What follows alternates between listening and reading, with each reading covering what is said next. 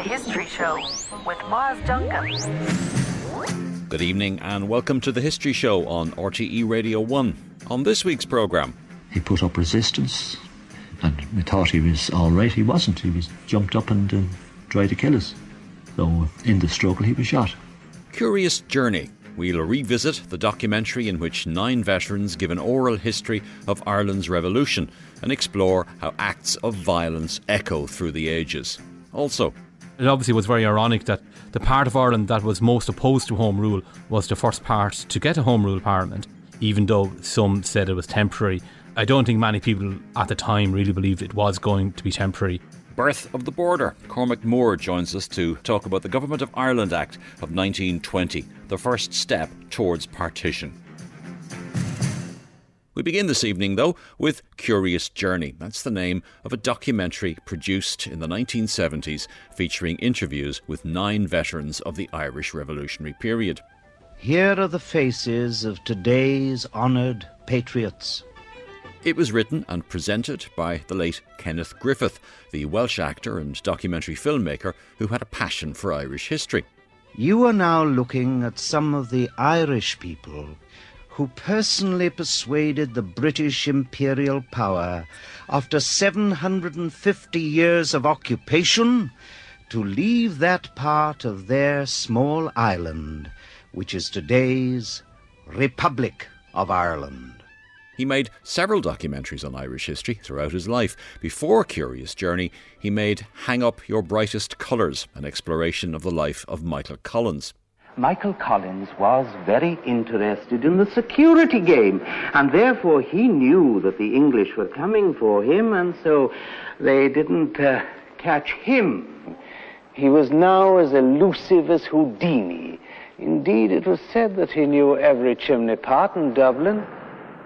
Both of these documentaries were controversial. Griffith's films were unapologetically Republican in their sympathies and critical of the British imperial project.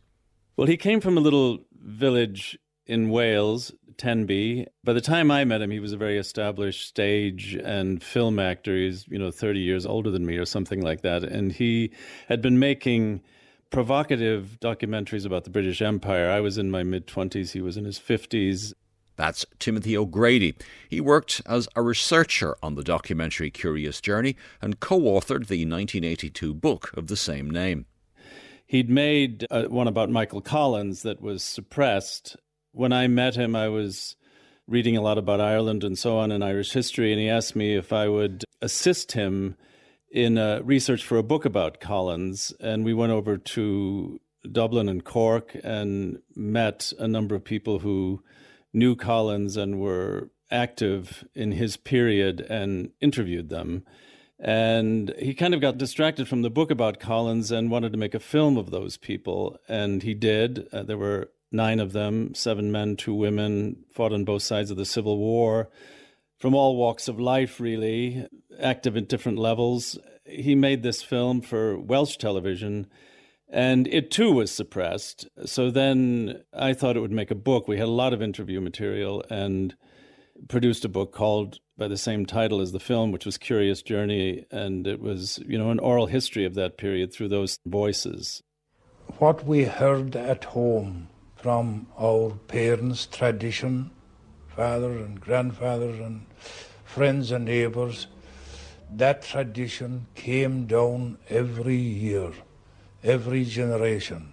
That's the voice of John L. O'Sullivan, the late Fine Gael politician and one of the 9 veterans in the documentary.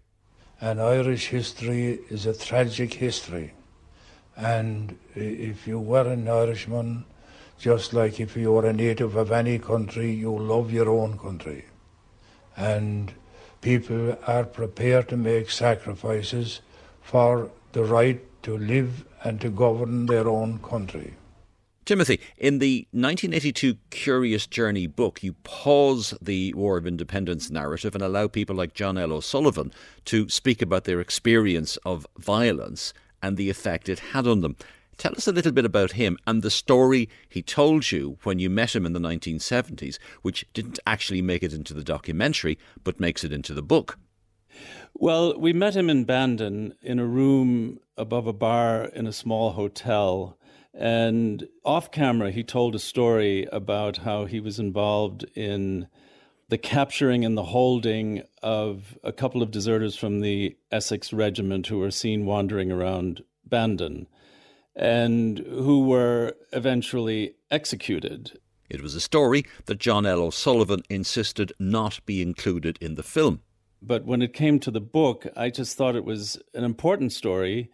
It obviously disturbed him, the episode, and I wanted it included because I thought it showed the human side of a volunteer at that time. And I just asked him if he would agree that I could come down to Clonakilty where he lived and record him telling the story. And there was a lot of back and forth, and finally he was persuaded. And I went down there. He was with his family, 3 or 4 generations of people, big lunch, roast chicken and various potatoes and trifle. And then he was going to tell me this story.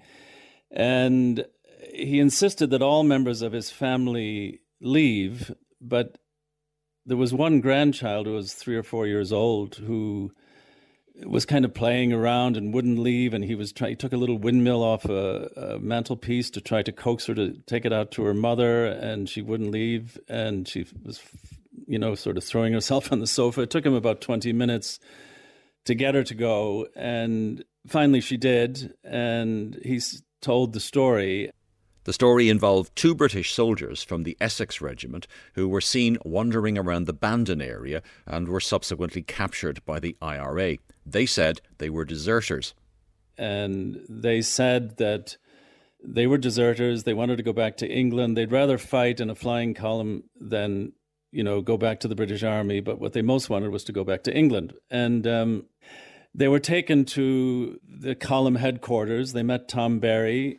They told him this story. Barry was interested in preferably demolishing this barracks, but at least getting arms out of it. And one of them said he had a brother who was a sergeant in the regiment inside the barracks, and he felt the same as he did, and an arrangement could be made for them to meet, and they would make a plan. So 3 people were going to go meet this brother near the barracks in Bandon, and Barry, who was only 21 years old, had a heart attack and couldn't go.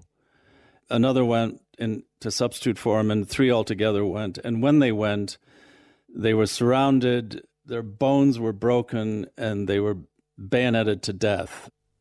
It looked like the whole thing had been set up. In the meantime, while this ambush was taking place, John L. O'Sullivan and his brother Patrick were delegated to guard the 2 supposed deserters.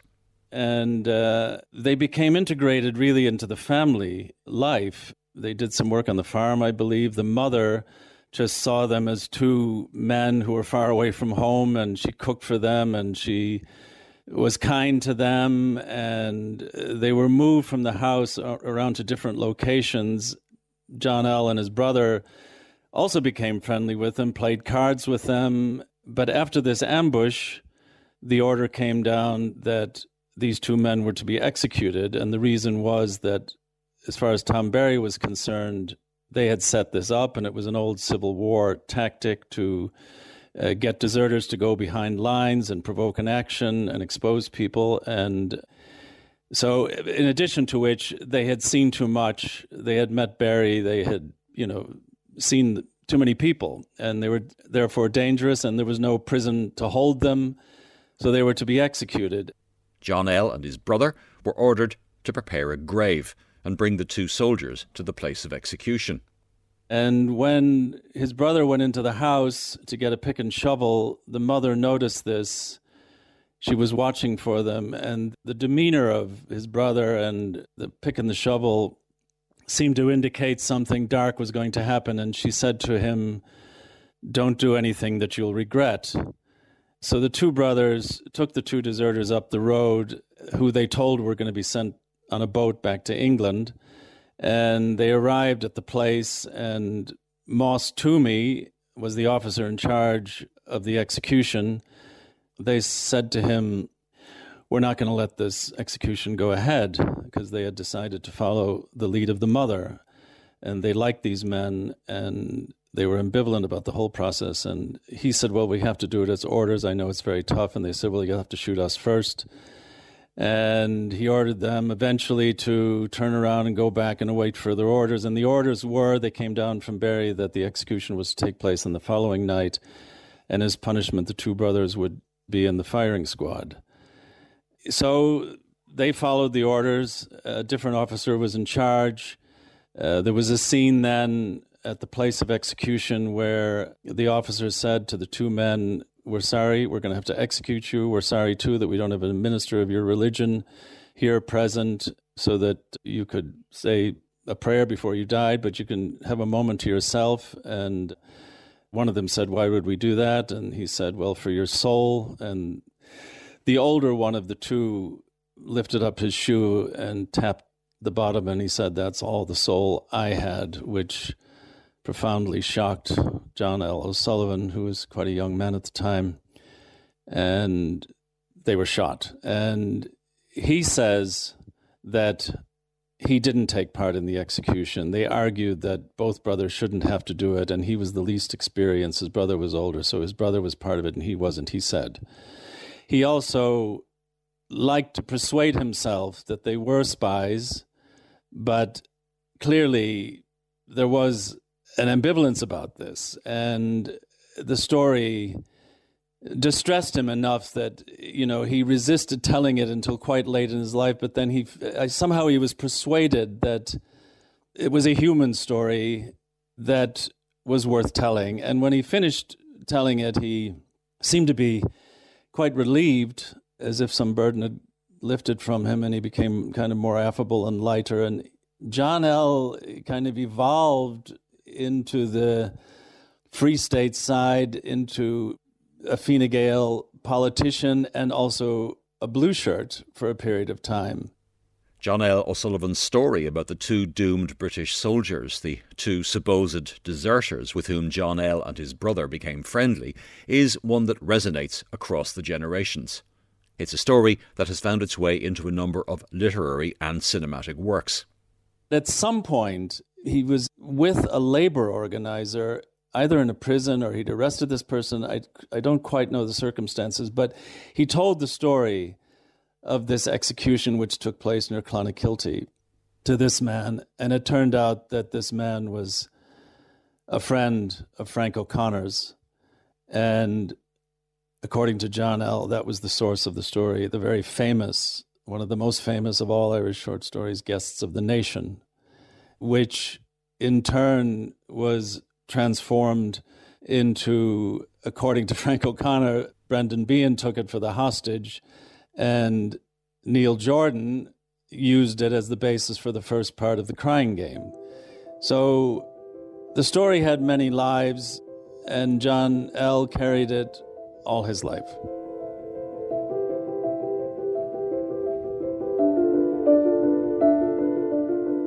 There are many examples throughout the Curious Journey film and book of how the trauma of these years affected the people involved. We're going to hear now the voice of Bridget Lyons Thornton. She was a Common Amon member who was in the Four Courts in 1916. During the War of Independence, she transported guns for the IRA, as she was one of the few people who had a car at the time. In this clip, she describes hearing the leaders of the Rising being shot while she was being held in Kilmainham jail. But in the morning, I heard a terrible volley of shooting. And I asked the one who came into us, and to me, Miss McInerney, I said, what was all the shooting this morning? She said, they were shooting some of the men. I didn't know who or what, and I didn't believe it. That day we were let out for about 10 minutes exercise, and we met a lot of other girls from who had been at other centres during the week. And I said to one of them, I heard they were shooting the men. She said, don't you worry, they're not going to shoot any of the men. They'll be too much afraid of America. Well, the next morning the shooting was on again and again and again. Every morning after that at about 5 o'clock, I could hear the men marching out, once down by my cell door, and a heavy march and out, and then the volleys. That was very frightening, but I was consoled by what this girl told me. And I asked Miss McInerney again. She said, yes, there were more shot this morning. Well, for months afterwards, I always woke at that hour, and I've never forgotten those volleys. Never. The voice there of Bridget Lyons Thornton.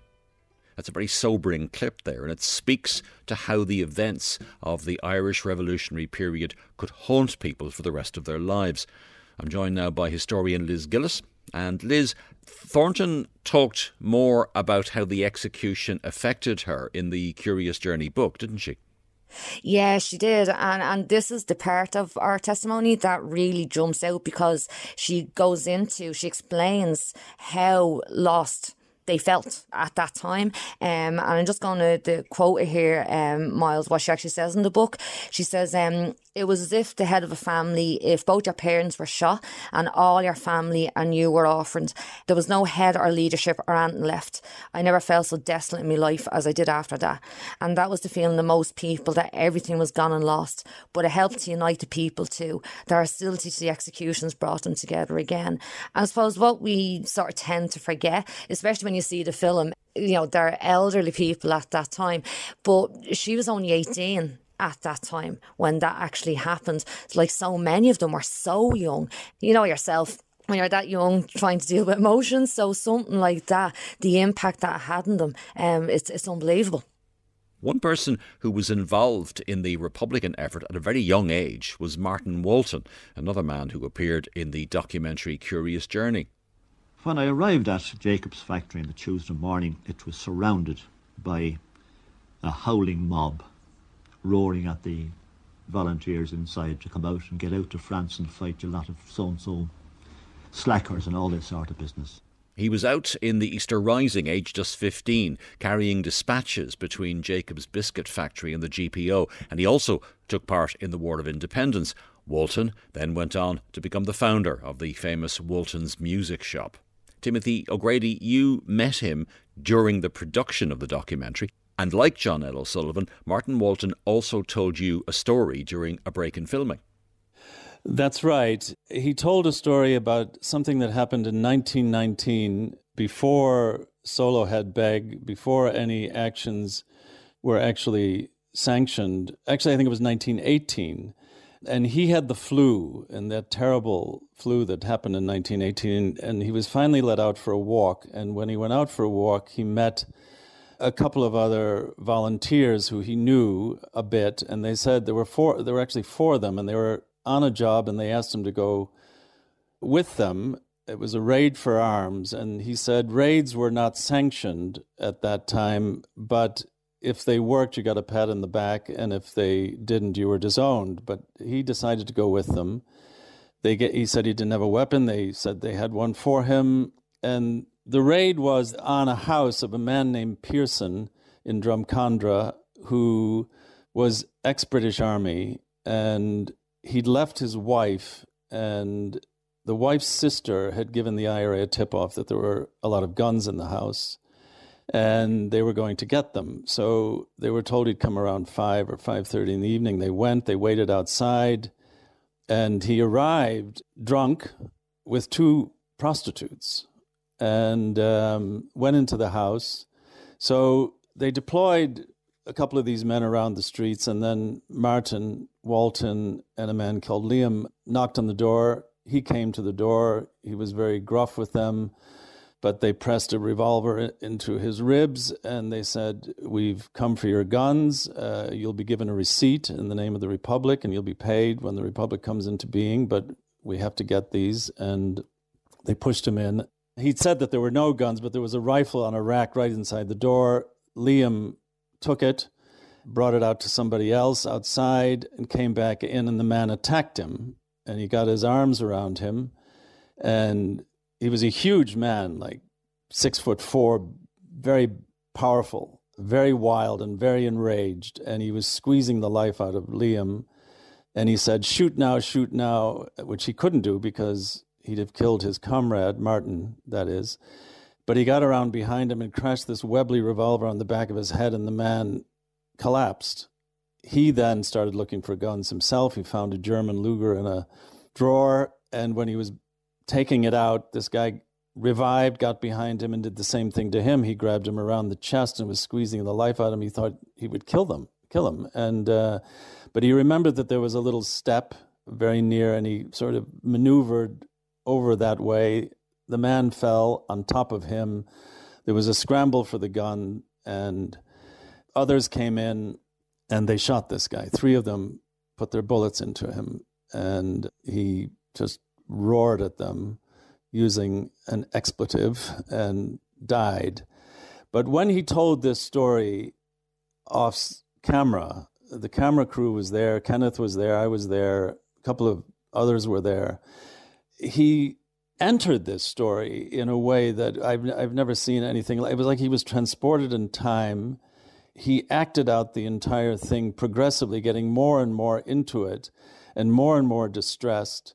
And his breathing became short. His eyes grew very wild. He acted out the entire scene with the man swinging his comrade around and swinging him around. And when he came to the moment that the shooting happened, his arm went out as if he had a gun at the end. And it was as if he could see this man. His hand began to shake and his arm began to shake and his body began to quake. It was like he was having some kind of convulsion. It was very disturbing to watch. And when he finished, he kind of collapsed into a chair. You know, you sort of wonder, was he going to make it? I mean, it was so distressing to him to tell this story. Eventually, he calmed down, had a drink of something, and Kenneth asked him if he would repeat the story for the camera, which seemed unlikely, but he agreed, and he told the story with the camera on him, and, you know, he sort of straightened his tie, straightened his hair, was sitting looking very serious and concentrated. In the paper recently there was 4 articles written about an episode that's called An Unsolved Murder, and it was simply and solely a raid for arms. And the man that was raided for arms happened to be, we didn't know, a British spy. And I never saw a bigger man in my life. He was about 6'3" or 4", built in proportion, and I think I was about 18 at the time. And there was a terrible trouble, and he nearly killed 2 of us, including myself, and we had to shoot him. And he said, well, there was a story in the paper about an unsolved murder. It wasn't a murder at all. It was a raid for arms, and we found out later the man was a British spy. I don't know how he knew that. That may have been similar to John L. O'Sullivan thinking that these men were spies. It might have made it easier for him to assimilate what had happened. But he said, you know, we offered to pay for the guns and everything would be done correctly, and we were very polite, but he attacked us, and we had to deal with him, and he was shot. The tip-off was given that he had a lot of arms in the house. He was called upon to deliver the arms, and at the point of the gun, he put up resistance. And when he was dealt with, and we thought he was all right, he wasn't. He was jumped up and tried to kill us. So in the struggle, he was shot. But it wasn't a question of murder at all. It was the last thing we intended doing. He was offered a receipt for the guns he was taken from, that he would be paid for them, and that it was a recognised, what we call the recognised government at the time that gave us the power to do this. No use. And then Kenneth, with all the drama that he could muster in his voice, said, "Did that event haunt you, sir?" He looked straight at him and he said, "Not at all."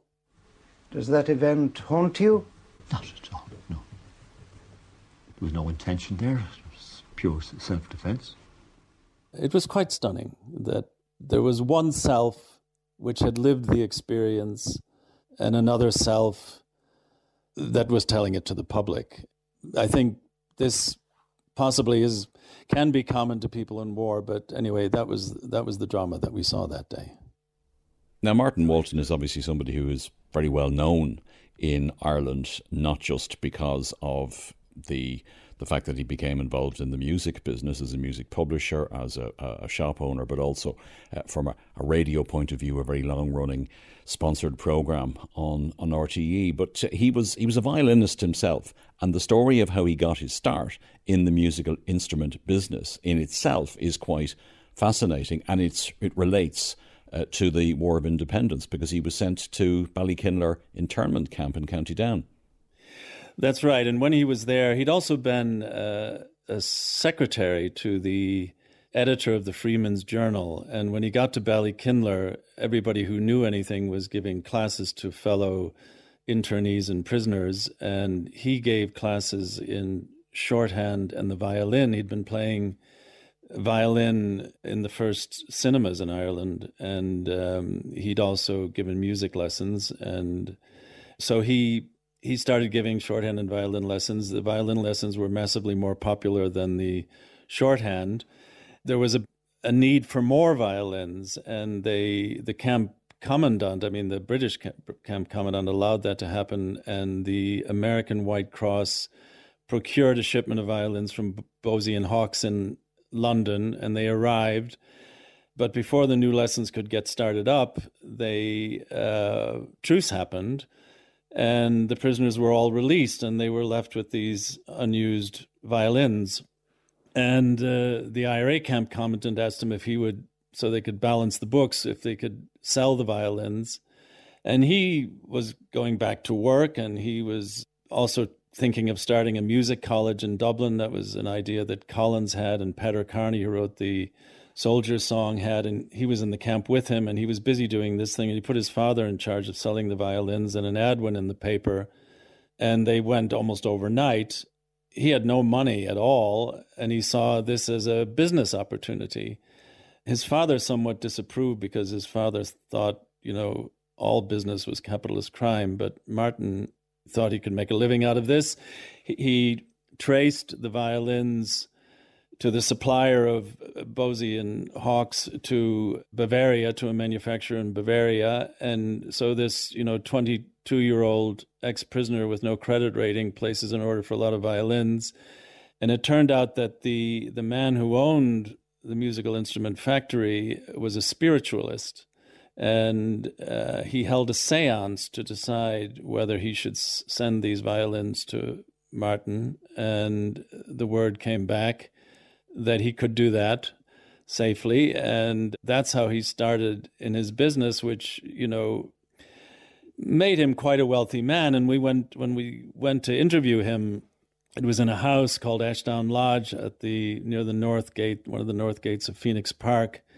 And it was a house that was one time owned by a Colonel Dugdale, who was the grandfather of Rose Dugdale, and later occupied by a General Sandbach. And the executions in 1916 were discussed in that house. Maxwell came to that house, but it wound up in rebel hands, in a sense. And it was an extraordinary house. It was full of archives of newspapers, theaters, old rifles, empty whiskey bottles.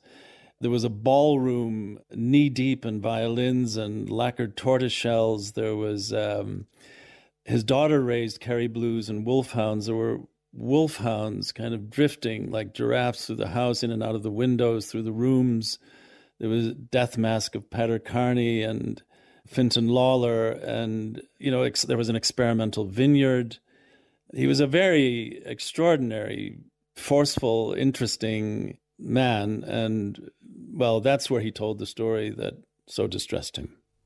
Timothy, you've described for us this evening 2 encounters with 2 elderly IRA veterans. Both of them told stories that demonstrate how acts of violence lived on in their psyches for the rest of their lives. If you had to sum it up, what did you learn from these encounters? Well, these people, they were very, very impressive, articulate, principled, sensitive people who had prodigious memories and, obviously had risked their lives at that time. But I could also see that because perhaps of those qualities, that, the taking of another life is a very grave thing. And there was a historian, Nicholas Manserg, who wrote about this period, and he talked about how historians reduce things to cause and consequence. What the actual participants live as terrible and chaotic and very distressing circumstances. And the historians tend to, reduce in their telling those consequences what the people feel as events that are very difficult for them to assimilate. And I think that was evident in that. And I think this is often the case with war. I recently read a very great book by Svetlana Alexievich, the Nobel Prize winner from Belarus, who wrote about, in The Unwomanly Face of War, Soviet women who were involved in the Second World War who felt absolutely justified by what they had done. But as old women, they were still carrying the deep, deep distress of being close to violence, and particularly the taking of life. And I think, when people think of soldiers in war, they, particularly volunteers in a liberation struggle, they can think them heroes because they risk imprisonment or death, and they take those risks. But it seemed to me what is even a larger part of the sacrifice is having to live with having taken life. And even if you think it is justified, it doesn't reduce the weight of that burden. Well, thank you very much indeed, Timothy, for sharing those stories with us tonight. My guest was the writer Timothy O'Grady. The documentary Curious Journey is on YouTube. We'll put a link on our website, rte.ie/history show. I'm joined finally once again by historian Liz Gillis. Liz, how important were works like Curious Journey when they were produced? Because you're talking about the 1970s and early 80s, that sort of period. They're vital, Miles, and thankfully Kenneth Griffith was driven to do this. He saw how important it was to get these stories down. And what is really important about documentaries or books like Curious Journey is the way they were made. Like, interviews had been undertaken with veterans in the 1960s. We've seen them with, people who took part in 1916, but they're very formal. They're in a studio setting. It's like a safe environment, but you can see with Curious Journey, the settings that the people are in, they're relaxed. Griffith obviously built up a lot of trust with them, and it's a conversation that they're having. And when you're having the conversation, other stories come up that you may not expect when you ask that question.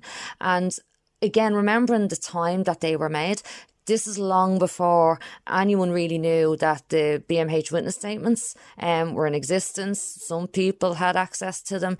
The pension files were never going to be released. So to get those testimonies down while these people were in their twilight years, he realised the importance of them. And it was just such an amazing feat to get those stories, because looking at the witness statements, looking at the pension files, they verify what these veterans have said. And the really important thing is, Miles, they show them as people. These are people at the end of the day. It's not a one-dimensional character behind the name. These are men, women who took part in momentous events, didn't know what was going to happen, and certainly didn't bank on the cost to them psychologically, personally. And you see that on screen and you read that in the book. And when you see the film, you hear their voices. When you're reading the book, you can hear the voice of Breedlines Thornton. You can hear and see and imagine the passion of Kenneth Griffith, It's just amazing, and really fair play to the two of them, both him and Timothy O'Grady, for doing it. We'll have to leave it there, Liz. The book and film Curious Journey are certainly fascinating and important historical documents when it comes to remembering and understanding this period of violent upheaval in our history. After the break, Cormac Moore joins us to talk about the Government of Ireland Act of 1920 and the first steps towards partition. Stay with us. Follow us on Twitter at RTE History Show. On the 23rd of December 1920, the British Parliament's Government of Ireland Act was formally approved by King George V. Also known as the Fourth Home Rule Bill, the Act was the first step towards partition and the ultimate exclusion of the 6 counties in the north from an independent Irish state. It was believed to be a temporary measure, but 100 years on, Ireland remains partitioned. To talk about the Act and its legacy, I'm joined now by Cormac Moore, a Dublin City Council historian in residence and the author of the book Birth of the Border, The Impact of Partition in Ireland. Cormac, you're very welcome to the History Show. Thank you, Miles. Now, the 1914 Home Rule Act, which was delayed by the First World War, was actually still on the statute books and was due to become law. What followed was obviously a very eventful 6 years, but how did the 1920 Act differ from what was proposed in 1914? Yeah, well, as you said, the 1914 Act was on the statute books, and once the final peace treaties were signed, it would have become law by default. So Lloyd George set up a committee chaired by British cabinet member Walter Long, and Walter Long's committee devised the Government of Ireland Bill. There's two big differences where the first and most important one was that there would be a parliament for Ulster. There would be actually two parliaments instead of one for Ulster and one for the other provinces. And then binding the two, there would be a Council of Ireland, which would comprise of 20 members from both parliaments. Now, the British government, publicly claimed they hoped that this Council of Ireland would lead to eventual unity. But in reality, they knew that wasn't a likely prospect. And even though some said it was temporary, I don't think many people at the time really believed it was going to be temporary, considering the significant and extremely hostile opposition of Ulster Unionists to being part of a Dublin Parliament. And did the British government actually think that Sinn Féin would agree to this legislation, or did they even care? No, they didn't care. Well, Walter Long was, a staunch unionist. He was formerly Chief Secretary of Ireland and leader of the Irish Unionist Alliance before Edward Carson. He was rabidly anti-Sinn Féin. It was actually him who suggested using ex-soldiers to bolster the RIC, which came in the guise of the Black and Tans and the auxiliaries in 1920. He didn't care. He even said it himself, I don't care what Sinn Féin think of this. This is nothing about Sinn Féin. The Government of Ireland Act was an attempt to solve the Ulster question and not the overall Irish question. And even in 1920, you had huge changes in the British administration in Dublin Castle. Most of the newcomers, like John Anderson, and even Neville Macready, the Commander-in-Chief of the British Army in Ireland, they believed there should have been an all-Ireland solution, a Dublin Parliament, devolved government. But the British government were insistent on just solving the Ulster issue and then coming back to the overall Irish problem once that was solved in their minds. Did Ulster Unionists, though, at the time actually want a separate Parliament? No, they were very reluctant supporters of the bill. Obviously, they wanted to stay fully within Westminster, and it obviously was very ironic that the part of Ireland that was most opposed to Home Rule was the first part to get a Home Rule Parliament. But soon afterwards, they started to realise this is actually going to benefit us. Charles Craig, James Craig's brother, he said, actually, this is everything we fought for, everything we armed ourselves for. And he was looking to the future, even the near future, where perhaps the British Labour Party would be in power, or Herbert Asquith's Liberal Party would come back into power, and they wouldn't be as supportive of a divided Ireland as Conservatives and Lloyd George's coalition Liberals. So he actually realised that this is actually going to give us more security, more stability by having our own Parliament. And soon many other unionists, Ulster Unionists, came around to that thinking. Was it the case, Cormac, that the original Northern Ireland unit that was envisaged would actually have been 9 counties? Yes, originally Walter Long's committee suggested that the Ulster Parliament should be the full 9 counties of the province. However, James Craig was always talking to the committee. Walter Long was First Lord of the Admiralty, but James Craig was actually his first secretary. So he was always in communication with the British government, being a part of it. And he was insistent. He actually even suggested in late 1919 that there should be a boundary commission, even though he was vehemently opposed to this odious boundary commission that was set up with the Anglo-Irish Treaty in December 1921. But in 1919, he thought a boundary commission would have limited the amount of territory that would have had nationalist majorities. Most Ulster Unionists believed that the best solution for them would have been a 6-county. It would have been sizeable enough, but it would have been a 2/3 Protestant Catholic majority. And they feared with a 9-county Parliament, they eventually could be outbred by Catholics. So it was actually only decided by the British government to go along with the Ulster Unionists' request in February 1920, just as the bill was going through the House of Commons. And of course, this was bitterly opposed by unionists from Donegal, Cavan and Monaghan, who felt they were being left hung to dry. And Thomas Moles, the Belfast MP, admitted as much. He said, if a ship is sinking and you've only got lifeboats for 2/3 of the ship's company, are all to condemn themselves to death because all could not be saved. How united were Irish unionists when it came to this legislation? The divisions within unionism had been growing for years, and it was probably most seen most clearly with the Irish Convention of 1917-1918. with the Government of Ireland bill, Southern Unionists were totally opposed to it. They were totally opposed to the partition of Ireland. Many left the Irish Unionist Alliance and actually set up an anti-partition league, led by Lord Middleton. But a lot of kind of famous business holders from Dublin, people like Lord Ivy and Goodbodies and Jemisons and so on. The most vociferous opponents of partition, obviously, Cormac, would have been Northern nationalists. Was there anybody really fighting their corner?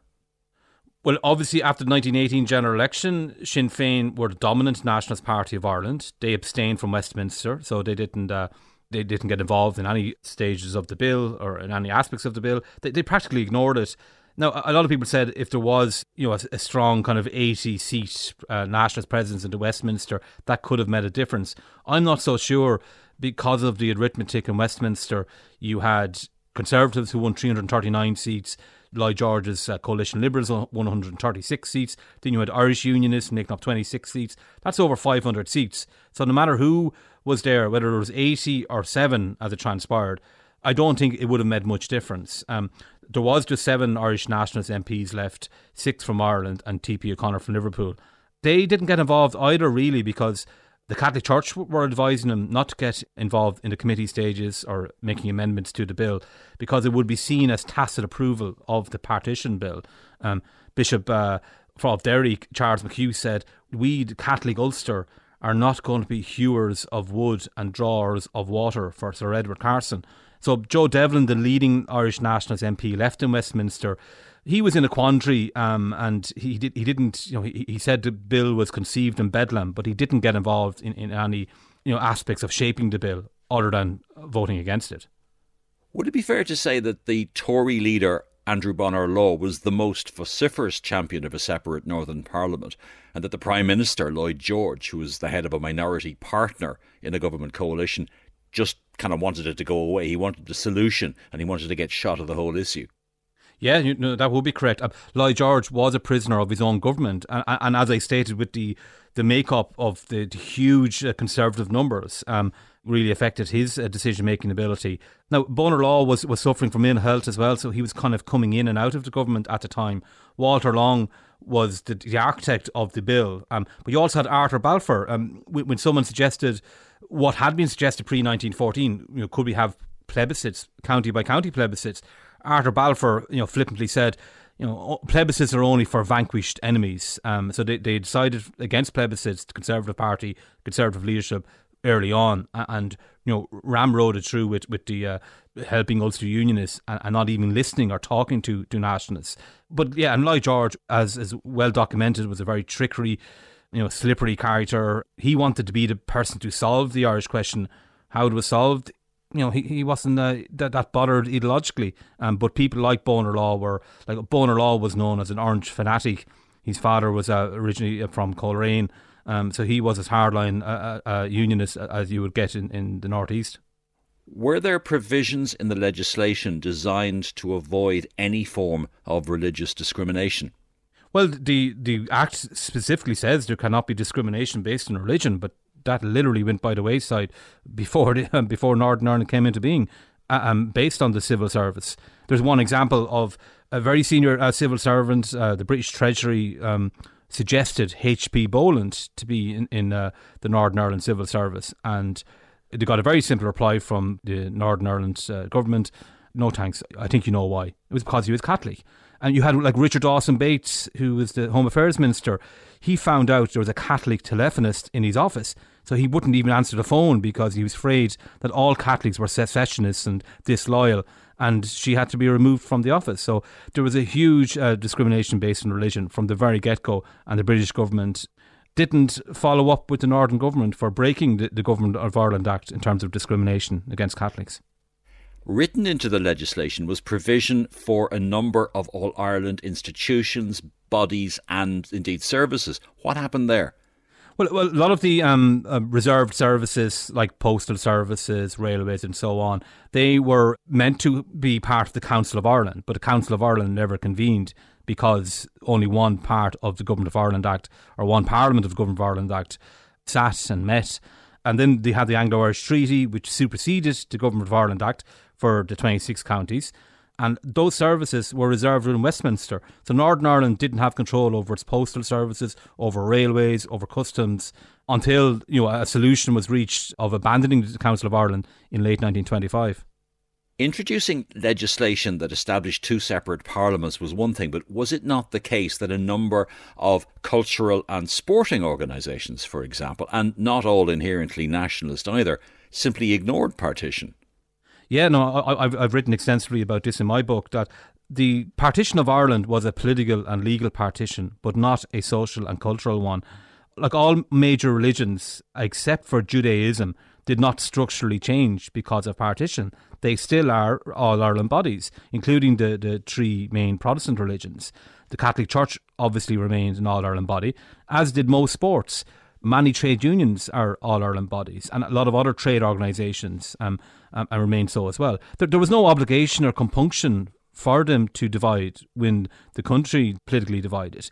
In fact, you had the bizarre scenario of Ulster Unionist politicians like John Andrews and Thomas Moles, who strived for a partitioned Ireland politically, but wanted a united Ireland in sport. And that was quite common in the early decades of partition.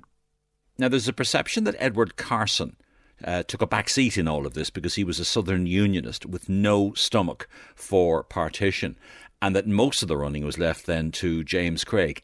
Though, is that actually what happened? Well, Craig was involved in the committee in devising the bill because he was part of the British government, but publicly he wasn't that involved in selling the bill because he still was with the British government. Carson's support of or opposition to partition has been somewhat misconstrued. He reluctantly supported the bill. He said it depresses him, and he felt that he was abandoning unionists from the three Ulster counties that weren't going to be in the Northern Ireland Parliament, and the Southern Unionists. But he did support it, and he only left the stage when a Northern Ireland Parliament was secured. And actually, on his resigning speech in February 1921, he said, "I'm happy you've got your Parliament. Now you have your Parliament. You must make sure you keep it."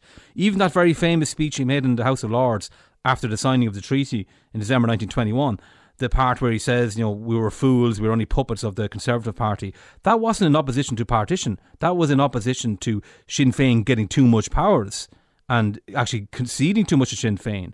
And also, he was condemning the British government for trying to get the Northern Parliament into a Dublin Parliament. I don't think by his actions you can say he was against partition. He would have ideally have liked for all of Ireland to remain within the Union, but he was the main driver to make sure that 6 counties would have been excluded and ultimately to have their own parliament in 1921. Would it be fair to say that fractious and long-standing, though the legacy of partition has obviously been, at least the British handled it better than they did the partition of India and Palestine later, which led to hundreds of thousands of deaths? Well, that was it actually became the template in many respects for the partitions of Palestine and India. And one thing they learned from the Irish partition was it was too drawn out. There was too much uncertainty. So you had very short, snappy partitions in Palestine and India. And obviously with that came the horrific violence in both those territories. But the legacy is still ongoing with the partition of Ireland. And one of those legacies was the Troubles. It did not solve the Irish problem. And I think we have to look at the overall scheme of the British Empire and including the French Empire at the time. The idea of partitions for the British was not to solve ethno-community problems. It was to increase their lifespan, to offer some form of devolved government, but as long as the British Empire remained intact. And they weren't good solutions. They didn't solve the problems that they were trying to solve. So, yes, the violence that accompanied India and Palestine were worse at the time than the Irish partition. But then we had the Troubles as well, which was also an awful period of violence. And that was directly because of the partition solution. If you'd like to read more about the Government of Ireland Act and its legacy, Cormac's book, Birth of the Border, The Impact of Partition, is published by Irish Academic Press. Cormac Moore, many thanks for joining us this evening. Thanks, Miles. That's all we've got time for on this evening's programme. Details of all our items, as well as podcasts, are available on our website, rte.ie/History Show. Our researcher is Liz Gillis. The History Show is a Pegasus production for RTE. For now, from me, Miles Dungan, and producer Lorcan Clancy, goodbye. Thanks for listening, and have a good new year. Follow us on Twitter at RTE History Show.